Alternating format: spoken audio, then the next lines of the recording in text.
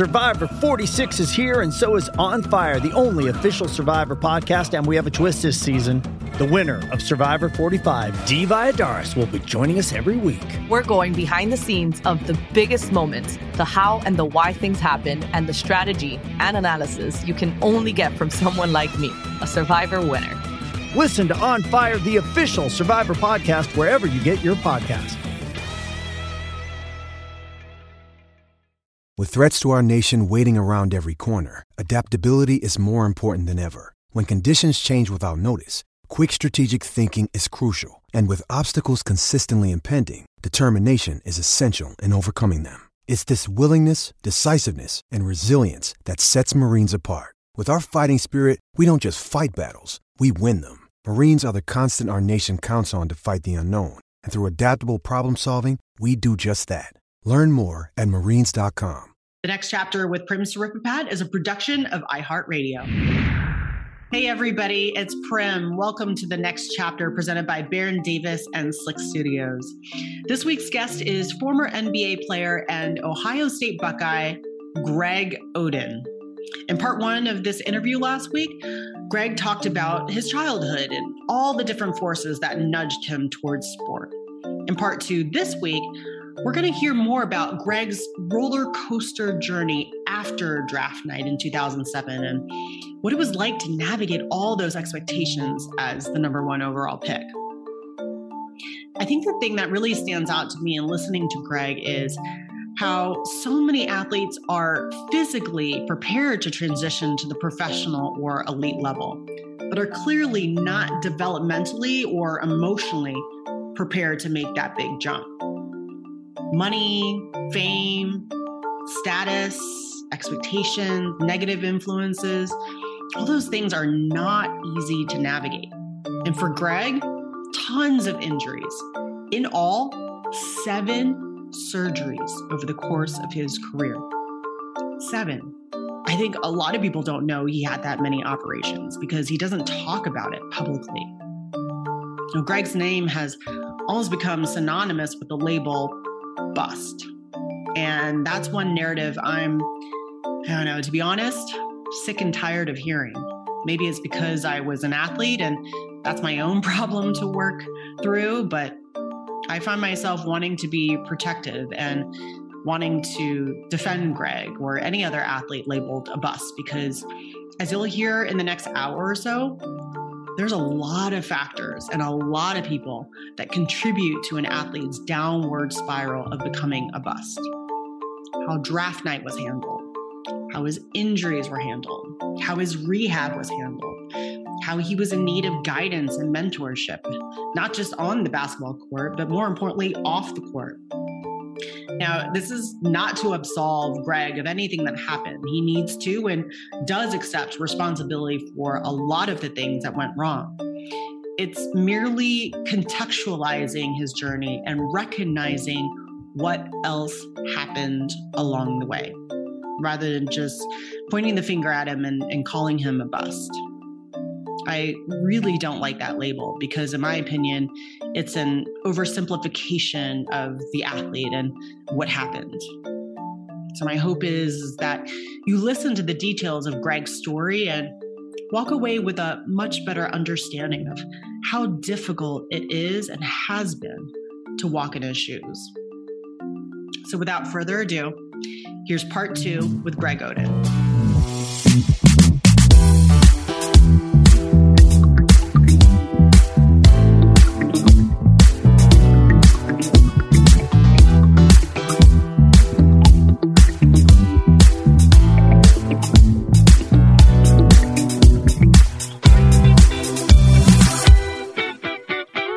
That's kind of traumatizing because typically when, we talked about this before, but I've had 4 surgeries, but typically there's the whole physical therapy phase. You go to physical therapy for several months and then surgery is the last resort. And you talk about the surgery, what kind it is, and they roll out the timeline and all that jazz. So was it originally, because I know with one of your surgeries, it was supposed to be arthroscopic, which is where they insert 3 holes and they kind of do a very cleanup of it. Mm-hmm.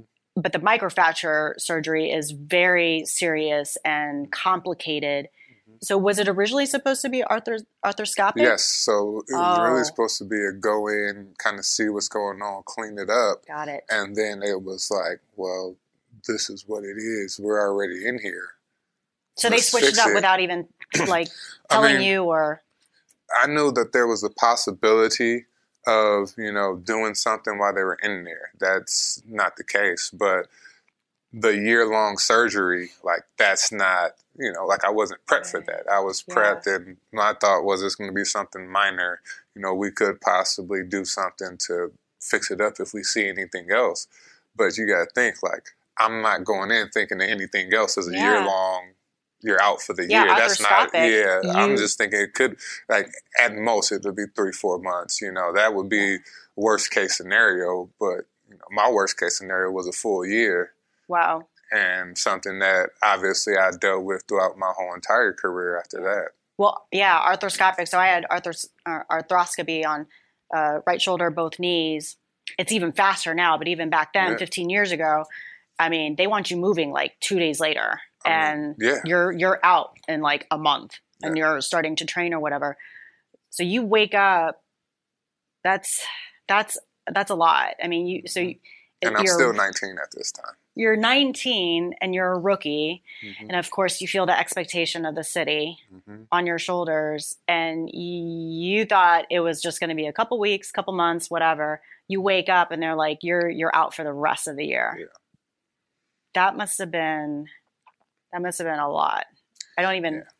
Yeah. It was. And then you got to think like, so now I'm just trying to figure out how am I going to connect with my teammates? What am I going to do for the city? They just had this big old parade for me. Like, how am I going to contribute? What am I going to even be doing? So, I didn't have the mindset I had then, I'm not sitting there watching every practice and then doing my rehab outside of practice. No, I'm doing my rehab during practice. I want to be there. I want to be doing stuff at the same time the team's doing stuff.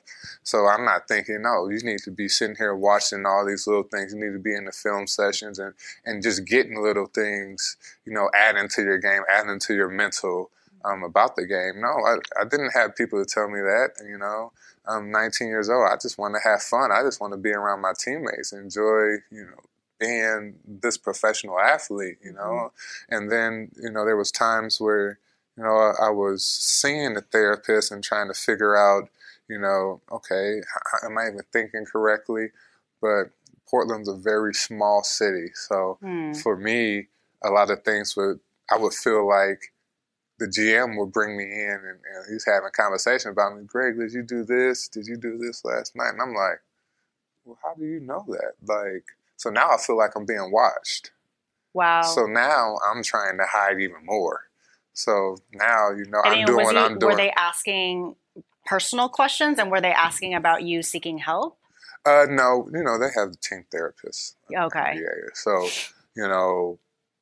but Portland being so small, you don't realize that, the beat writer can literally go, he's having dinner, I'm going to have dinner, I'm having fun with friends, a writer in the city might have went out that same night and seen me somewhere, they're relaying this back to the GM. Add on top of it, you're 7 feet tall, and it goes so back I to that whole hide thing. Anywhere I go. Right. So now, so now I'm really trying to hide. So now I'm not talking to nobody. I'm not opening up about anything because I just feel like I'm being watched everything I do. So now I kind of don't trust the therapist as much as I should have to get the proper help that I need. I'm not talking to, the people I need to talk to. I'm not talking to coaches. I'm not talking to the trainer, and telling them the truth to actually help me with everything I'm going through. Now I'm just 19, feeling like I'm all alone. It's me and my boy who's living out there with me. We're just trying to maneuver the city quietly without nobody seeing me, doing stuff that, most people wouldn't do. And it wasn't the right path. Well, it was a hard path. Yes. Yeah. I mean, I think that a lot of things that you're talking about, I think the league and teams are starting to, it's taken some history and some time and events and your story is one of many where they've started to make changes. Mental health. I mean, that's the whole reason why I created this show, is to talk about mental health. And now I just visited with Dr. William Parham, who's the new mental health director for the MBPA. And they've, really? you know, Dr. Parham? I've heard He's of a him. good, yeah, he's a great guy. If you ever need anything, he has, even for retired players, he has offered his assistance. So if you I need. know he works with Keon Dooley. Yes. Yes. So yes, I met him at Rookie Transition. Oh, really? Yeah. Yeah. Wait, this summer you said? Yeah, or? this summer. Oh, okay, cool. Yeah. So they I are. was one of the counselors at Rookie Transition. Yeah. So I sat in on all the little different ones. Yeah, and so him and Keon, the mental health and wellness program, which is associated with the MBPA, just started last year, and they've, you know, Dr. Parham's talked about this program. It's got 4 phases. He has now established a whole medical system. There's therapists and psychologists in every single MBA city. And Yes. right. And there's also a level of privacy and anonymity. So players don't have to deal with the things that you dealt with, even though it still continues to be an issue because a lot of athletes don't want to seek help because they feel that the teams will hold it against them and coaches will hold all of that against them. And there are a lot of coaches that still do, and they're of that old mindset. Yeah. But, you know, 10 years ago, whatever it was when you were, now that's what, 12? 13, 14, 13. Yeah. I mean, that was completely different back then. So here you are, you thought you were going to have just a minor surgery. You end up being out for the rest of the year. And even at 19, you're doing the things to get help, but you're in an environment where everyone's watching you. You don't know who to trust. People are kind of like, you know, tattletaling on you a little bit, maybe because they don't mean to be, but you just kind of stand out and it's like, oh, there's Greg. Yeah. And then, you know, at 19, I'm not thinking correctly. I'm thinking like a 19-year-old. I think anything negative towards me is somebody was out to get me. Yeah. Or somebody, you know, felt a certain type of way to ruin whatever I thought I had going on in my head. You know, at 19, you just think all types of stuff. You know, I'm not thinking, well, maybe, you know, these people are just trying to make sure I'm good and making sure I'm not going the wrong places, making sure I'm not doing this that's going to hurt me in the long run. But, you know, I wasn't reaching out to people to find that, you know, and at the same time, you know, like I had vets on that team, but I wasn't reaching out, you know, and then the guys I was closest with, Brandon Roy and LaMarcus, they just got drafted the year before me, you know, so we're all pretty young at that time. You know? Oh, yeah, and Brandon he eventually went through his own health issues and all of that. So everyone's just kind of figuring out their own system. And at that age, at 19, you don't know. I was still in college. Like, I didn't know what I was doing. And the psychological aspect of being injured, it's not as simple as going to rehab and it's like, okay, let's fix the body and you make the return. It's lonely. It's isolating because you're right. You talked about practice, but you can't be with the team because you've got rehab, and rehab, especially with that type of surgery, you're probably in there anywhere from 2 to 6 hours a day. Yeah, about 2 because you need to lift as well. Right. You got to do all the stuff for your knees. And then you can't forget about the rest of your body because your whole body works together. It's some time consuming.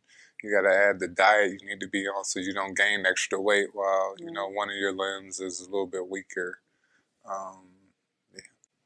And I think getting to know what matters to you and how much you enjoyed Ohio State and having that community, and you talk about, like, your face lights up when you talk about the dorms and being able to have bunk mates and 4 roommates, whatever. I felt like it was acceptable to learn and to be coming into your own as a person when you're in college. Then, well, now, you know, these guys are looked at as pros even in college.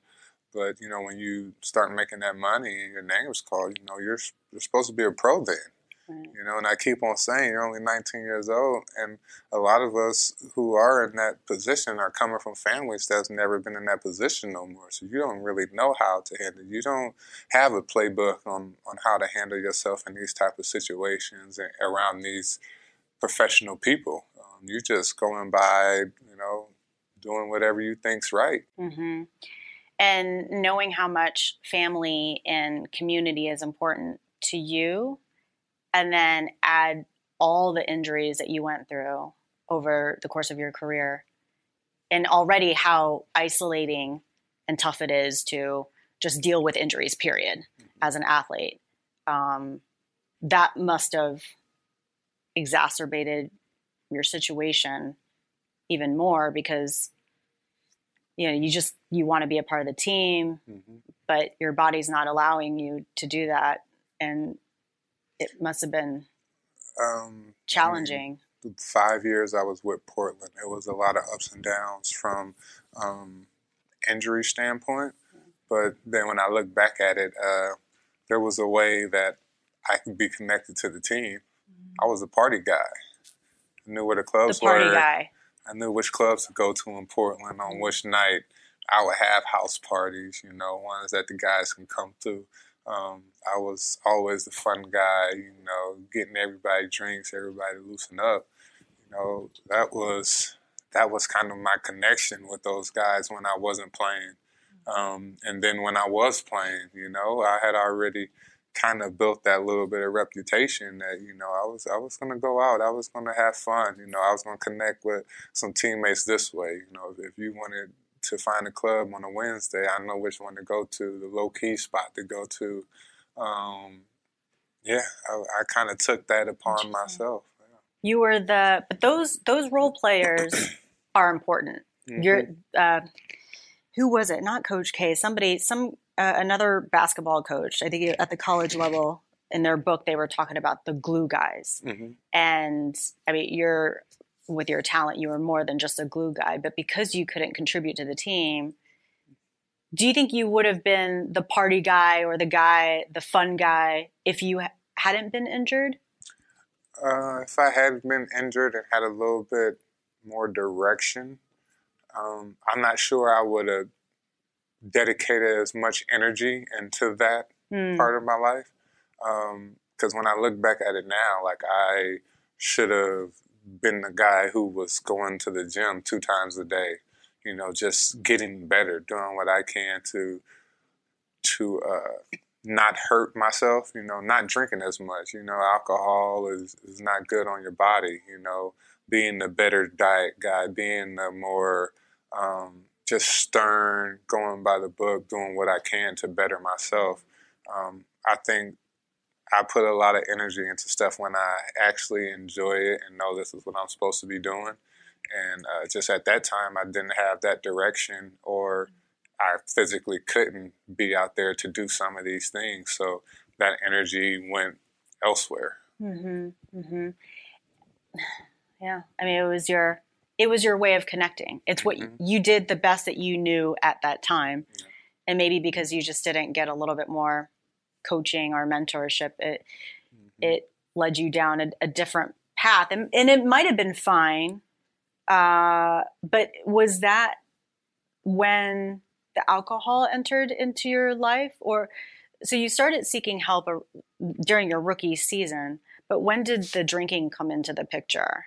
It was started more my rookie season. So it was pretty early on. Yeah, I mean, I had money and now I had a lot of access to it, and I wasn't playing. So, you know, that partying just started coming from, look, you got all this free time. It's not like you got to go to practice tomorrow. All you got to do is go and get your knees stretched out and do a couple of leg exercises and get a lift in, get in the steam room. Like, I'm not performing. I'm not around the team as much as I would be if I was playing. So in my head, it was okay to go out, you know, and drink all night and then just show up and do what I need to do and go home. So that was another way of kind of keeping to myself as well. That I started doing a lot of this stuff and then trying to hide it. So now I stayed away from the teammates and being around the team more. You know, now they're on the road, so I'm doing rehab with just me in the gym. You know, so you're not always traveling with the team. You're behind and you're by yourself, and you're. Yep. So then, But at that age, though, because during my time in college, there were other athletes there that had a lot of issues with alcohol. But at that age, you can mask it because it's cool to party. And at that time, I saw several of my friends, and I thought, well, they look like they might have issues, but then they're the house that everybody wants to go and party at. Mm-hmm. So they're the cool kids on campus. They're the social butterflies. Like if you're looking for a party Sunday through Saturday, their house is the one to go to. So at that age, like you can play it off so well and mask it. Yeah. I mean, it was the ideal thing to do, you know, especially, you know, being professional. I had the VIP section roped off, you know, like it was a bunch of people around there, lots of girls, lots of alcohol, lots of fun. And even at times you'd be like, hey, make sure, you know, they're not bringing the sparklers over here. We don't want people taking pictures over there, you know. So now it's private, you know, that's very appealing to, you know, a lot of athletes, a lot of celebrities, you know, you want to do that stuff and not be seen. So, you know, it was hiding in plain sight, kind of, you know. You expected me to be the party guy. You expected me to be at the nice restaurant or, you know, in the club somewhere in the corner. You wouldn't even know that I was there. But you knew if you asked me, I'd tell you exactly where to go, where to be at. You were the guy to go to. I don't know if I was the guy, but I was a guy. And at what point do you remember where alcohol ends up turning into something of a more serious issue? So it goes from fun to now dependency. Well, there's two situations. The first one was kind of, I just remember, and this is not, this in Portland, the first one, when I realized that I had to go out and get drunk, and I would take 2 Vicodin, 2 Percocet, 2 PM tablets, Advil or Tylenol, with 2 Benadryl, and I had to chase that down with alcohol just to sleep about 4 hours a night, and that happened for a good 6 months, and I was bulimic at the time. So those issues, and I remember you and I both talking about our own issues at the panel. So that started during your rookie season, very early. Not my rookie season. Oh, okay. But it was when about you were like in Portland. my third, fourth season, because it was when the surgeries, you know, just started piling up back to back. So it was around third or fourth season. Yeah. Got it. Okay. And you know, I had so many pills just left over from the surgeries, you don't even think about it. And then when I looked at it, it was like, I mean, it was time outside of that initial surgery where I was still taking, you know, these pills every 4 hours. Yeah. You know, and even if I wasn't in pain, I was just so used to it. I was just so dependent on it. That's when I kind of looked at it like, okay, this is a problem. And then after Miami season, that was in 2015. 13-14. Yep. Yeah. And I got arrested for a domestic violence situation where I really looked at it and was like, I'm a person that I don't even recognize. Where I ended up going to rehab and was on probation for 3 years. I got claimed for 6 months. But that situation, I really, like that, I'm not that type of guy. I feel like I would never, I feel like I didn't have it in me to put my hands on a woman. And it happened. And when I look back at it, like one of these days, I got to have this conversation with my daughter. And I really, I couldn't look at myself for a while because that's just not, I don't see that as me. That definitely wasn't me, and I lost myself. And that was a big big moment when I had to realize what all of the alcohol and the drugs and just my way of thinking and the way of handling myself, the path that I was leading towards. Mm-hmm. I think that moment that you're talking about, the incident with your ex-girlfriend, not to keep delving into the past, but I think it's important to understand. I think a lot of people will just look at one event or one incident and just want to label people and say, like, he did this. But for me, I think it's important to delve into the past because it explains a lot of the things that lead up to that moment that might push somebody over the edge and explain the struggles or pain or trauma or whatever it is. And it's the only time I'm going to bring up my notes so I can, because your injury history is actually more extensive than mine. But so you had that wrist surgery right before you go to college. Mm-hmm. Next year you get drafted. Mm-hmm.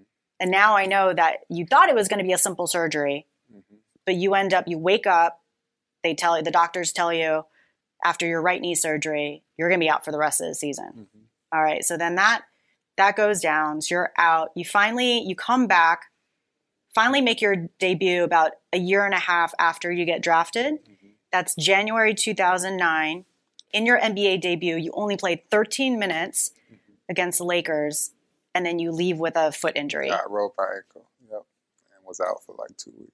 So you were out for 2 weeks, but then, so you're out for 2 weeks, you come back, and then the next month, or maybe it was like a couple weeks later, you injure your knee in that game, right? Yeah, I think that season I ended up playing like 20 games. And then, I chipped my kneecap before All-Star break. Yeah. But, that's my real first season. Yeah. Well, I dealt with a lot of... That was your real deal, but then I dealt with a lot of knick-knack injuries that season. Yeah, so you chip your kneecap. And then you're out for 3 weeks. Okay, so then you're out. You make your debut, but you're out again for another season. Then it's your third season in 2009 and 10. You have a really, really good season. Yeah, that's Great when start. I played 20 games, and then in December, I broke my kneecap. You broke your kneecap, and it's like that's another traumatizing event. You're carried off onto the stretcher. You fracture your left patella, and again, you're out for the rest of the year. So I can't even say fracture, because fracture is like literally my kneecap broke in half. It was like the top of my head empty and then bottom of my kneecap. Oh my God. Yeah.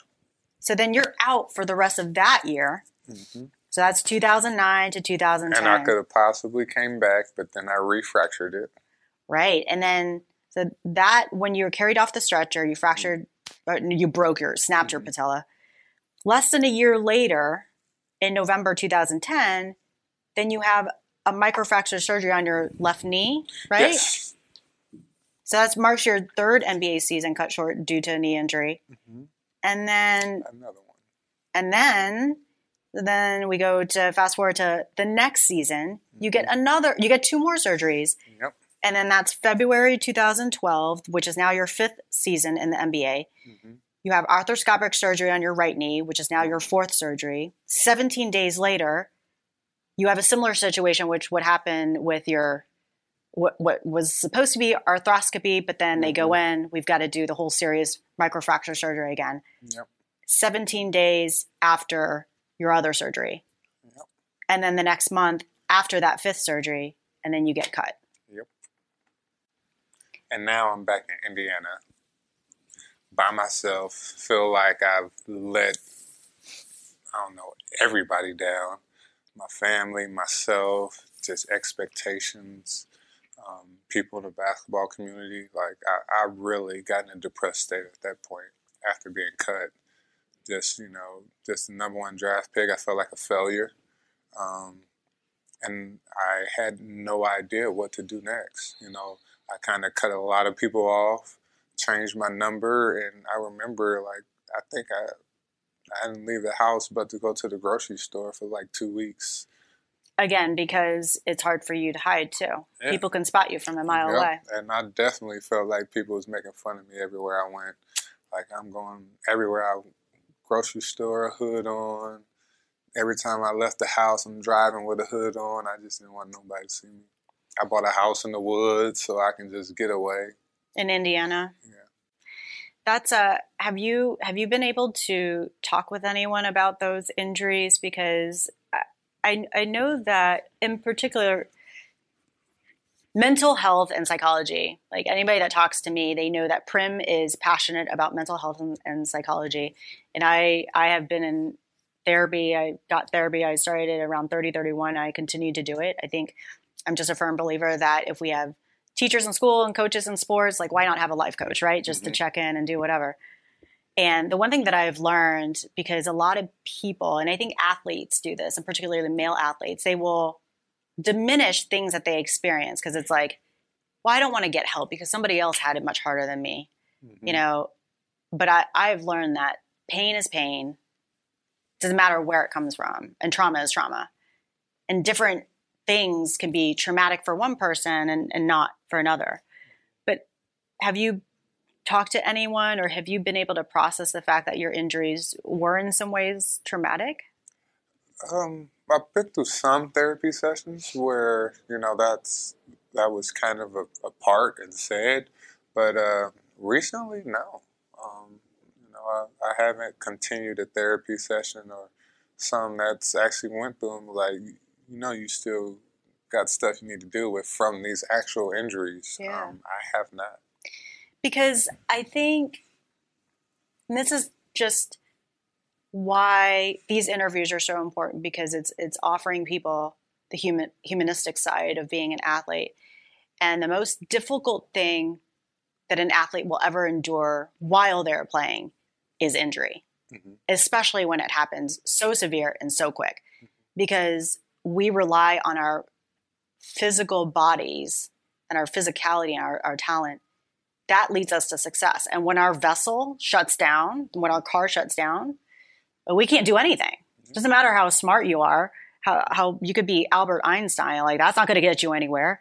You know, you can dunk a ball like nobody else, but if you're hurt, then your whole world falls apart.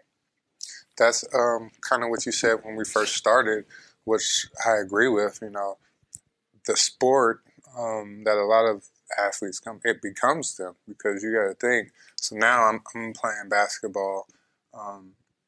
My finances are good. So now I'm taking care of my family. I'm taking care of some friends. You know, I have houses I got to provide for. I have business things that I'm involved in. And all this came from basketball, you know? And so when that's taken away and when that check stops coming, it's like, okay, every aspect of my life was affected by me getting this check from playing basketball. And when that's taken away, like, whoa, all these bridges are breaking down now. Hold on, how am I going to provide for this? How am I going to do this? You know, these people are only really hanging out with me because I was this celebrity from basketball, you know? It's a issue that a lot of athletes struggle with, and I didn't realize how big it was until literally like every interview, there's an athlete that says, well, when I retired, a lot of people stopped calling me. When I left the game or when I got injured, you know, people got mad at me. Or when I first got into professional, you know, the NFL, NBA, MLB, whatever it is, you have people coming out of the woodwork, and all of a sudden everybody's your best friend because they want something from you. So it's sport ends up being your livelihood in so many ways, your family, your community, your something to hold on, something to do, maybe when your parents were going through a divorce or you moved into a big city, or, you know, and I'm sure you've thought about it. But it's something that I can relate to. But when you look back at your injury history and how it's not like you sprained a couple ankles. I mean, your stuff was super serious. I know there's been a couple moments that you can pinpoint where, well, I'm not sure if that led to that, but it's something that you circle. But can you pinpoint anything? Have you thought about why you got injured the way you did? Well, when I go back to that first one, the one thing we did, I've always had a leg length differential. So I've actually had my left wrist surgery in like the 7th grade. And then in the 6th grade, I had a hip fracture when I was growing so fast. So basically my leg was literally falling out my hip, and they caught it at the last moment. I got 2 pins in my hip. So that's another surgery. Two surgeries in 6th grade? Yeah, 6th grade and 7th grade. Holy cow. So you've had 7 surgeries. Yeah. Wow. And that started, so those two started in 6th grade. Yeah. So leg lift differential in my right hip from that hip surgery. So I always had a little limp just growing up. So my body just kind of got used to it. Even when I was here at Ohio State, I had orthotics, but, you know, it made sure I still had my little limp because that's just how my body was set up. And when I got to Portland, the first thing we did was fix that with orthotics. So there's shoes that I still have that, like, the back of the shoe would be like this, but then my right one would be like this because the orthotic was so big. And so that's what happened against the Lakers when I rolled my ankle. My orthotic was so big, I literally rolled out of my shoe. I've had orthotics because basically, the orthotics are so thick, it's almost like wearing a heel. Yeah. And your foot you don't get the protection from the sides to prevent you from rolling over. Yeah. So. Yeah. So you think about it, my body was so used to that little limp that when I fixed it right away, now it was a hitch. And so now all this pressure was put on the other leg. Mm-hmm. And then having that surgery, I compensated. So now, between surgery and just how my body was just healing from that one, and now my body's so used to compensating, I'm putting all that pressure on this other knee where I'm doing stuff and my kneecap breaks in half. And then just the complications from the wire in my kneecap to just how my knee was, that's where the other microfractures came from after that. It is. The body is an ecosystem, and it will always change and shift to accommodate deficiencies, is what I've learned. And I was talking to one of my good friends. He's a renowned physical therapist, and he works with the Canadian national basketball team, ton of professional athletes. And I was talking to him about your injury history because I wanted to come in, and I was thinking about it. I said, because I've thought about my own history. I had two stress fractures in my back by the time I was 17. Fortunately, I was able to hide it when I was being recruited by colleges, got into Duke, had 3 surgeries, right shoulder, August, next month, right knee, the September 11th, and then the next October 18th, the left knee. So I had 3 consecutive surgeries in a row. And that is the reason I was telling you before the interview that I found out 10 years later about how unhappy I was about how my career ended. So I ended up making a comeback, which started in 2015. Tennis is easy. Like, you can actually play professional. Well, no, I meant like you can play professional tennis without, like, in the NBA or NFL, you can't just go out and play and get picked up by a team again. You know what I mean? There's a lot more things that you have to go through, hoops that you have to go through. But when I did my comeback, I was like, I looked at my history of injuries, and there's so much more information about nutrition and diet and strength and conditioning. I said, I'm going to do it differently this time around. And so I trained smarter. I trained less, but smarter, right? Back when you and I were competing and playing back long time ago, it was all about volume. Now it's about quality over quantity, right? There's more about strength and conditioning and prehab and rehab and all that stuff. I think the Pilates and yoga is so much more needed now because it's about, you know, how loose you are with all these movements and not just how powerful you are in these movements. Yeah. Well, it's funny. So my comeback ended up with another surgery. I ended up tearing my labrum and my rotator cuff, and I ended up getting surgery. But my point is that for me, I think that there's 2 things. I think that my engine does not fit my frame.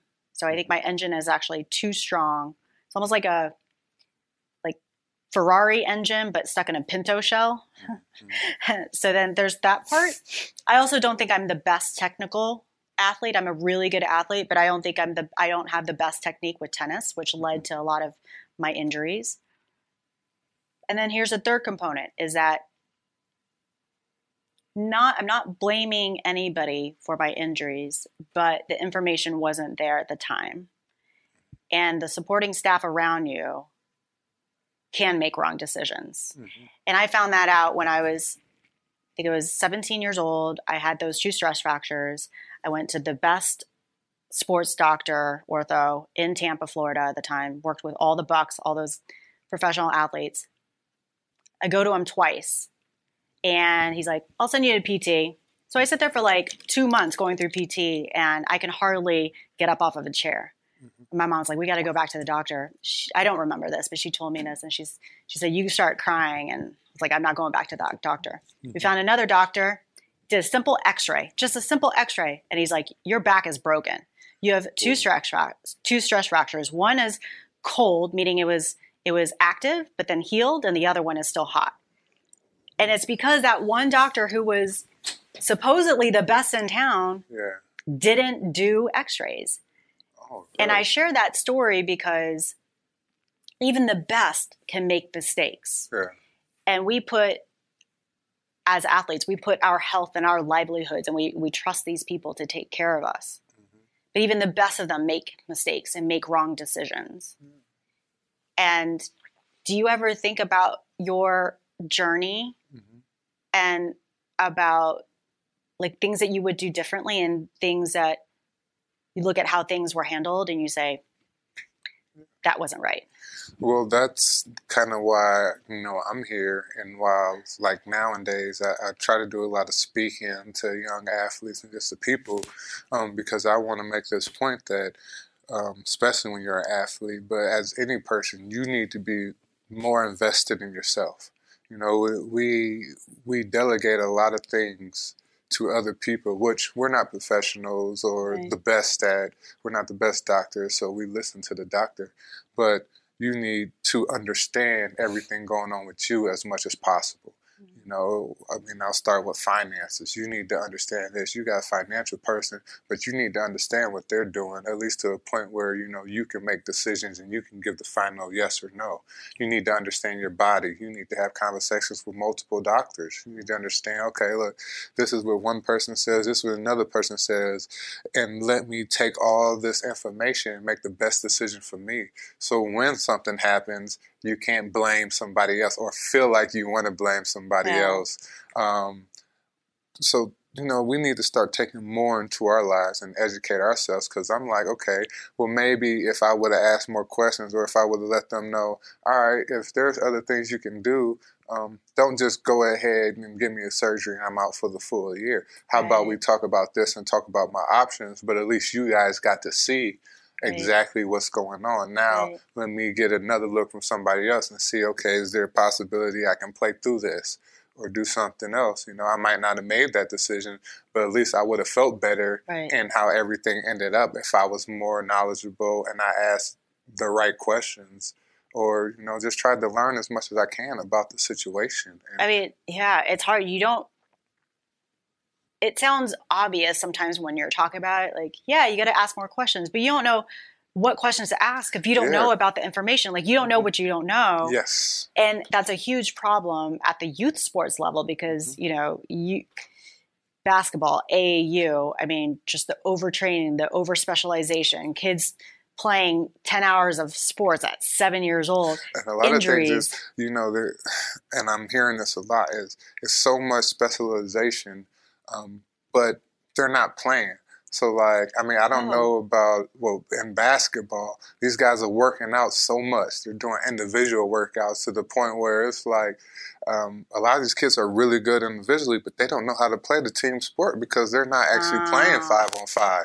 They're just working out with their trainer, an hour and a half, 2 hours here, and then another 2 hours in the afternoon. It's like, you play a sport where there's other guys in competition. That's crazy. You probably should do a lot more 5-on-5, 3-on-3, actually competing so you can get the natural feel. So a lot of guys know how to play individually, but they don't have that feel that you would expect an elite player to have. Yeah, I mean, that's a whole, I've also heard, because I'm fascinated and youth sports is so important to me, especially like what happened with my experience. But then in terms of AAU, I hear that the focus is on winning. There's more money. So now instead of making sure players are developing at all the different positions, you just stick them in one position and that's all they know and that's all they learn, which affects the college game. So they have a less of a foundation and less of an understanding about, or less skills, I should say, in terms of just being an overall basketball player. Because what is a high school kid doing with a trainer? Yeah. Like, what about your high school coach? What about your AU? These are the times you're supposed to learn the whole game. Right. In college, you're even learning the better part of the game. You're getting better individually.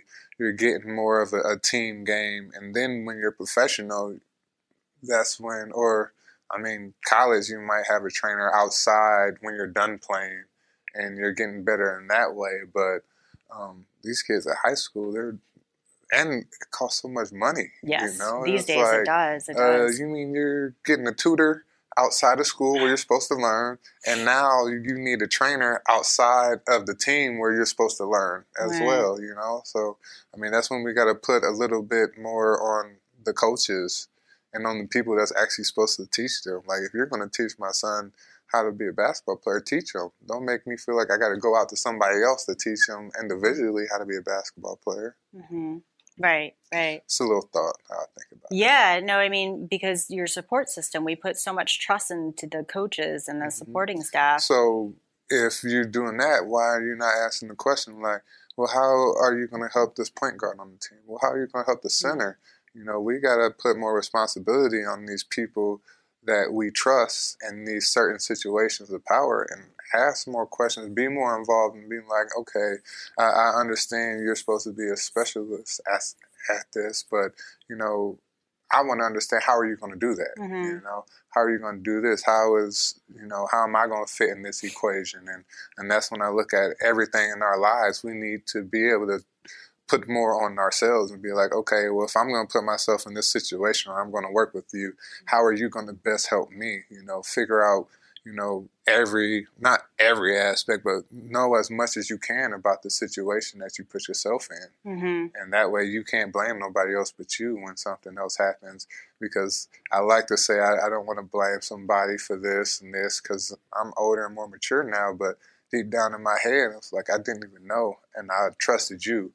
And we all have that little feel like, I trusted that motherfucker. It was kind of his fault, But I won't say that now because I know you can't say that now, but I had this conversation with my buddy who's a physical therapist, and he works at the elite level, and he can't say and be honest publicly about what's going on because by being honest, that means you end up throwing people under the bus a little bit because there are bad physicians and doctors and trainers and coaches. We're not talking at the AAU or youth sports level. We're talking about at the professional, whether it's professional tennis, whether it's NFL, NBA, MLB. There are just mistakes happen. And I don't want to sound like I'm criticizing everybody. There's a lot of great professionals, trained, good physicians, coaches out there. But just like there are good people in life, there are also others that are not so trained and not making great decisions. So if you is there an example or a moment regarding your injury history that you said, if I could go back and do something differently, I would have? And I ask that in the context of not blaming somebody, but using your story to help educate others so we can learn from your story, my story as well, so people don't make people. I don't want to say mistakes are a strong word, but we can just learn and get better. Well, I mean, just from injuries and being a professional, when I look back at it, why not take that time away from the sport to gain an advantage mentally? So you're not playing. So sit in on every practice, sit in on film sessions, add something to the game so I can't run around. Just dribble, add something to my handles, become better that way. Bring out a chair, sit there and just shoot shots, get my jump shot better, get my release better. Like, add something to the game away from that injury, and just try to take a little bit more mental advantage. I mean, I know that's tough now, but, the guys who are the best of the best are the ones who are dedicating and putting as much into their profession that they should. The ones who are eating right, the ones who are adding extra time, quality time, not just doing 2 workouts to do 2 workouts, but actually coming in and adding one thing to their game. Like if you're going to come in at night, I'm working on this one hook shot. I'm not going to sit here 2 hours at night and just get up everything. No, I'm coming in here for a reason. Purpose. Yeah. Right. So, I mean, and now realizing, okay, I was at this highest level, but I wanted to be at that great level. Those are the little things that I would add or I would have done. I would have paid attention to the team. I would have been more of a coach while I was sitting out. Why not? I'm not doing anything anyways, And you have all this free time as a professional athlete.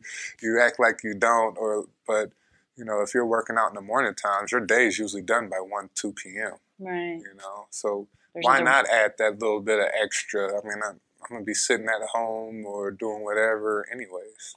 Did you not have coaches saying, hey, you should come in, or hey, you should work on this? Or did people just assume because you're so talented and tall and athletic and gifted that, hey, he'll be fine? I mean, I think it was so many injuries and it was such an up and down. I mean, I know that rookie year, they really tried to have me along and have me on as many road trips as possible. But then that young mindset, I fought it. It was like, well, I mean, why do you want me traveling when I can get this work done every day? We got all these amenities here than on the road when we got the little hotel fitness center, I mean, why would I sit here and just look at this practice when I can be doing all of my stuff right now, And I didn't have somebody in my life at that time that was being like, Greg, maybe you should listen to them. Maybe you should do this. Maybe you should put more time in your craft. But I didn't have that person around me, and I wasn't thinking that mentally. I wasn't that advanced. Mm-hmm, mm-hmm. And so as you go through your career and you sign a 1-year deal with the Heat, and then it looks like, at least on paper, it looks like things are, hey, he's coming back. He's not injured. With the Heat, they reached the NBA Finals, but with everything that's going on, and then that incident happens with the ex-girlfriend, what was going on that year? So I've said this once before. That year was probably the funnest, as just like being on that team. That team was just crazy. They already won 2 championships. The eyes were always on them. And so I came into that situation like, don't mess nothing up. Like I told myself I couldn't eat out. I can only eat out once a week because I'm in freaking Miami. Like I never went over to South Beach unless I was going out, and I rarely went out there. I tried to do everything to not be that guy. And so I remember I saw a picture of myself, and they were like, what's this guy thinking? And I'm like, I was shooting a free throw in Miami Heat jersey. I was like, that was the loneliest I felt. I had great teammates on that team, great dudes, great organization, great coaches. I was living with my ex at the time, and I don't even think we talked that much. You know, I was elsewhere. I was messing with multiple women every week, and this girl's living with me. Like I had all these guys. I had the Ray Allens, the Shane Battiers, Brian D. Wade, Chris Bosh, Birdman, Udonis Haslem, like all these outlets, Spoelstra, that I could come to that's been through it all, and I barely talk in the locker room. I barely opened up to anybody. I just kind of kept to myself, and it felt like it was just bubbling, you know. Was it because you were afraid because of everything that had happened in the past, and you just didn't want to mess anything up? I didn't want to mess anything up. I just wanted to get my championship. Like, this is what I thought when I come in. I want to get my championship ring. I'm going to get it fit for my middle finger. If anybody got anything to say to me, I'm flipping them off with my championship ring. Mm-hmm. And because you had been through injuries, so you were trying to stay healthy, because you had learned what happened in Portland of people spying on you, you were trying to be good, and you were trying to just... I didn't want to mess up what they had going. They already won 2 championships. Don't mess that up. Just ride the wave. I didn't give it my all on the court as well, because I didn't want to do too much and re-injure myself. So to try to go get the extra work, I'm like, nah, that would be too much. They told you only this amount of playing time. You know, I because your body had failed. My body had before. And doctors may have steered you in a wrong direction, so you had kind of lost a little bit of trust. And I'm diving in, so I'm able to kind of dissect why you ended up doing things. So now you're isolated or insulated in this bubble. And I felt it, you know. And then I was really a indulger. So like I wouldn't drink, 6 days, but that 7th day I'd be drinking especially if it was a day off, I'd be drinking all day,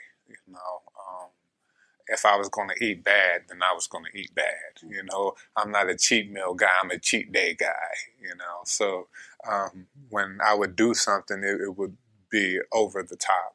So a lot of that stuff, but then I would hide it so well. So it was like 6 days I'm hiding everything that when I finally do it, it's like I'm doing it big.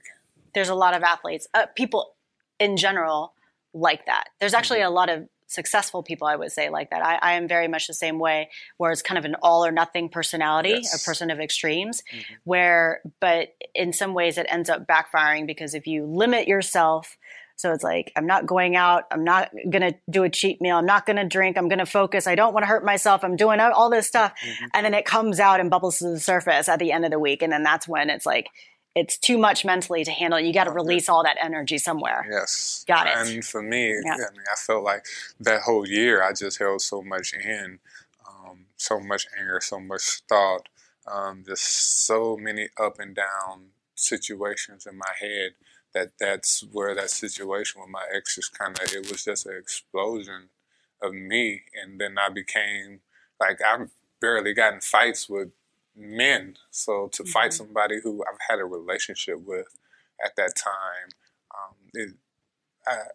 like I said, I didn't recognize the person I was. Do you remember that night? What happened? I don't think I can talk about it. Okay. Yeah. So at that point, I know you say was one of the events that kind of triggered you to kind of wake yourself up and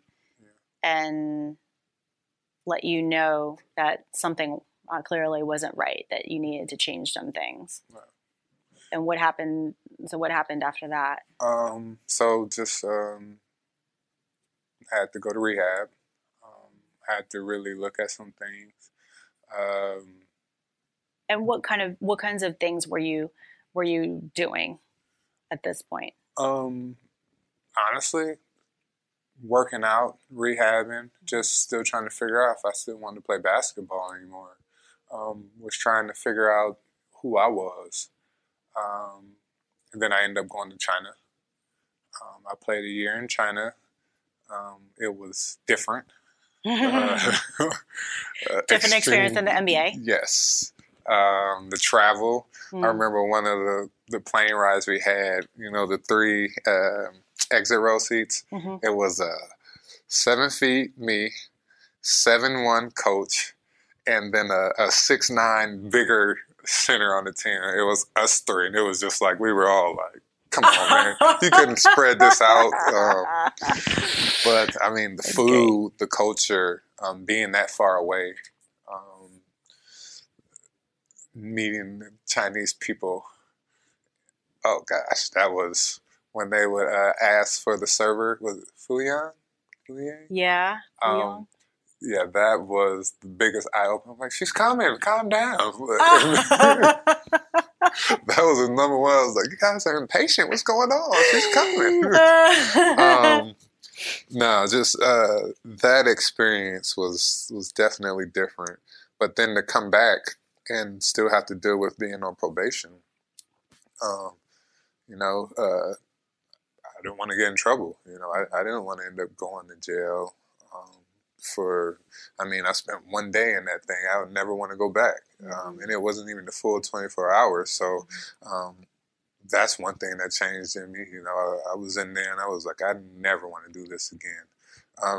But also, my girlfriend at the time being pregnant, now knowing that, I'm going to have a baby on the way.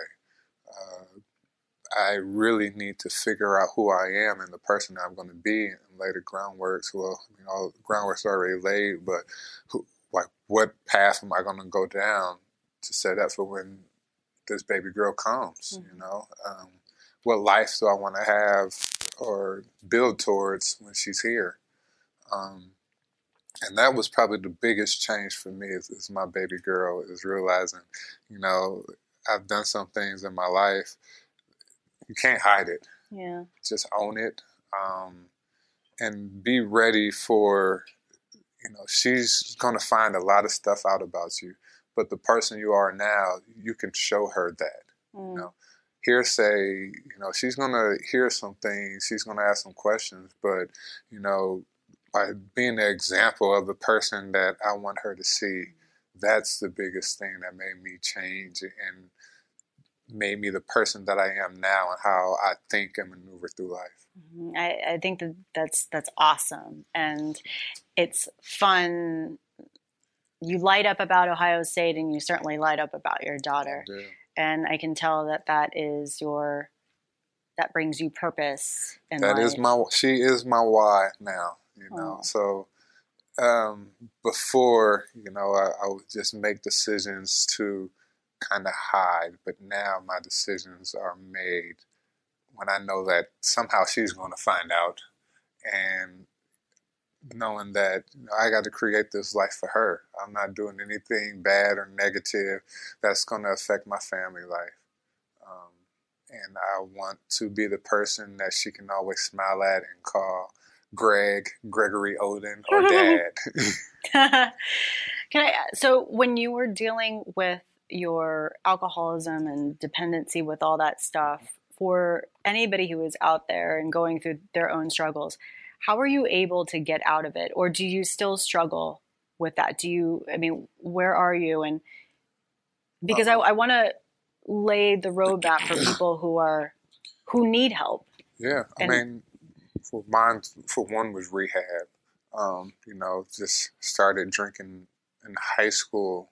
I wasn't drinking every day in high school or college, but I was still drinking.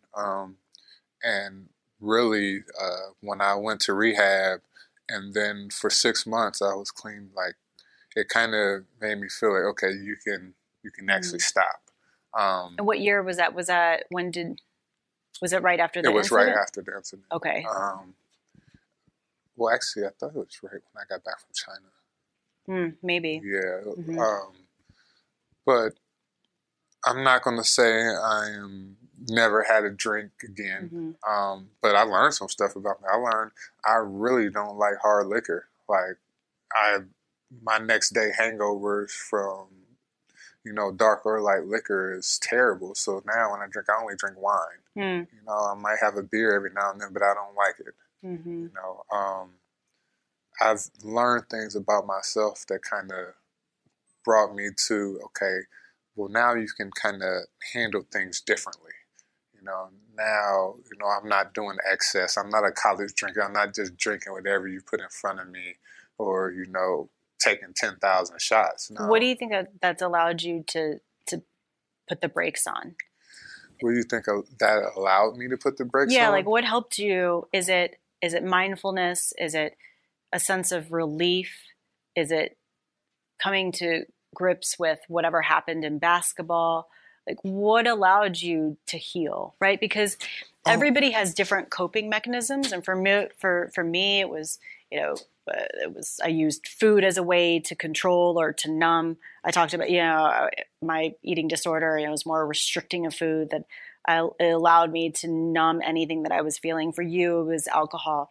But what gave you, what gave you, you're like, it's okay. I don't have to use those things. Like I feel at peace with myself. Well, you just said it. I'm not trying to numb anything, Yeah, I still have injuries that I'm dealing with, but I'm not trying to numb my body anymore. I'm not trying to numb my thoughts. Like if I was to go out and have a few glasses of wine with some friends, I'm just there to have a good time with my friends. I'm not sitting there and try to hide something, or I'm not drinking just to finally be like, well, I'm not going to not think about this or not talk or speak about what's on my mind. I'm not trying to numb, these negative thoughts going through my head right now. I'm just trying to be happy and trying to enjoy life. So when I look at it that like I'm not playing 40 minutes a game or trying to play 40 minutes a game and killing my body to the point where I'm just drinking tonight where I ain't even got to think about my back hurting all night, Like I'm not going through life in that aspect anymore. But for me, it goes back to, I really think that at that time, a lot of times I was really trying to numb.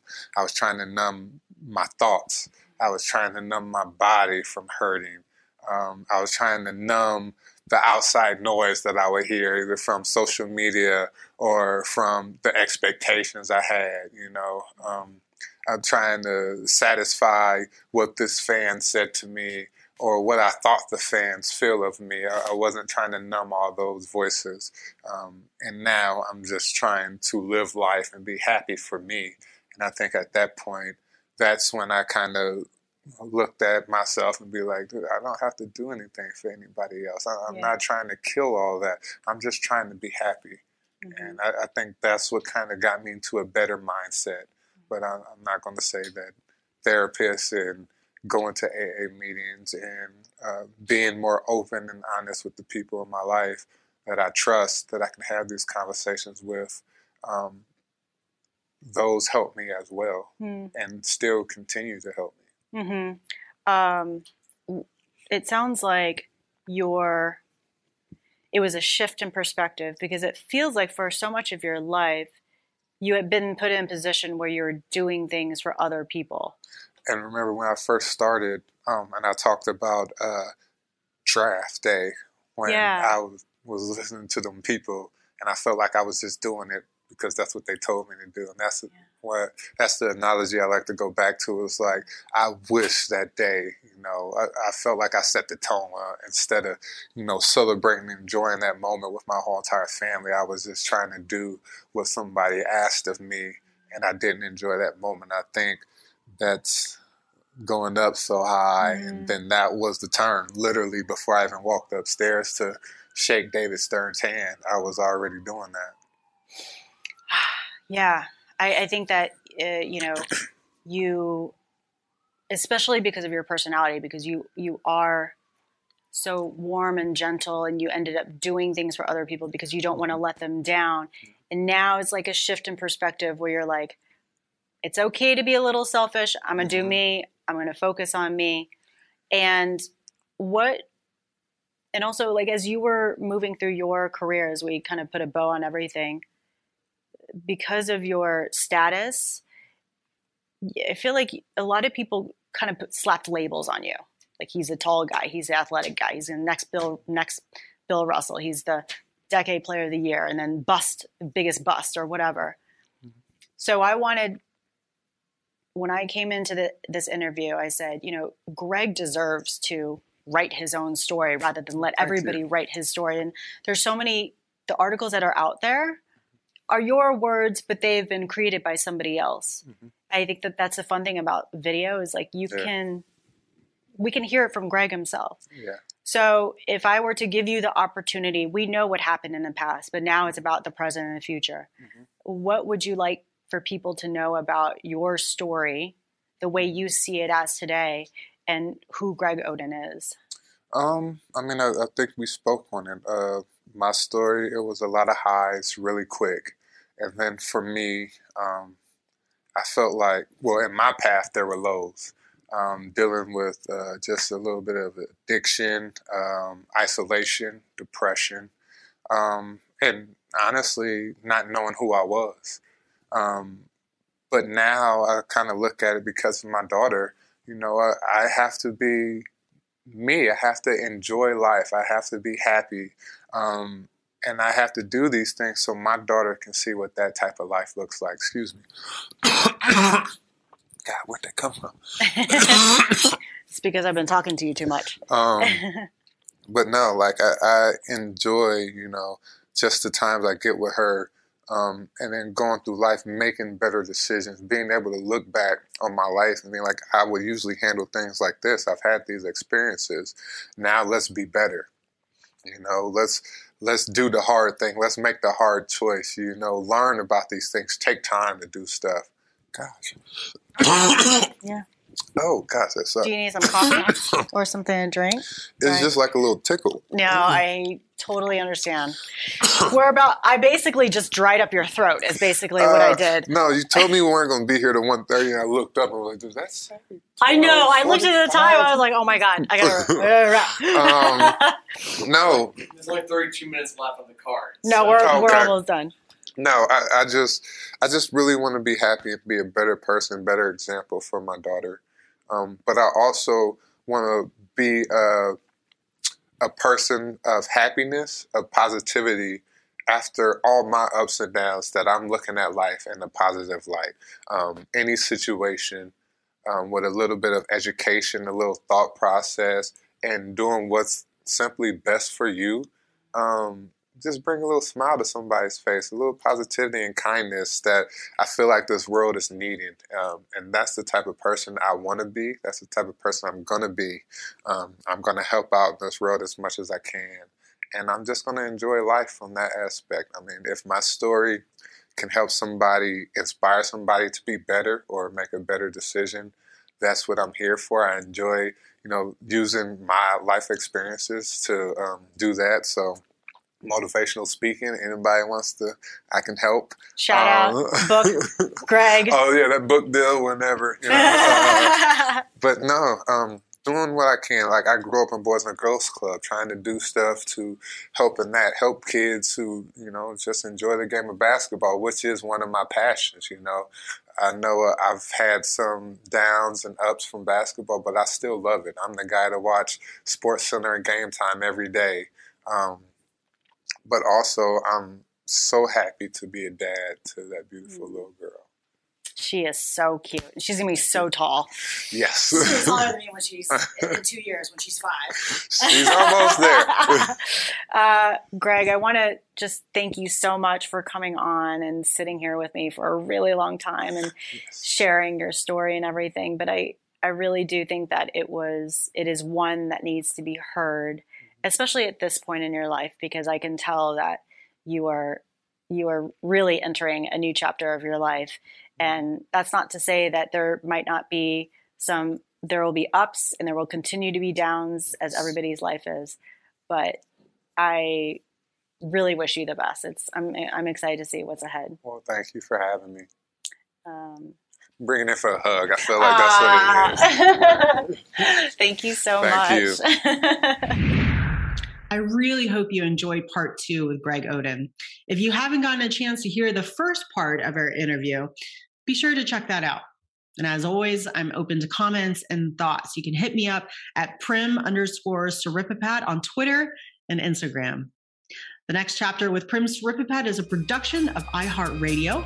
For more podcasts from iHeartRadio, visit the iHeartRadio app, Apple Podcasts, or wherever you get your podcasts.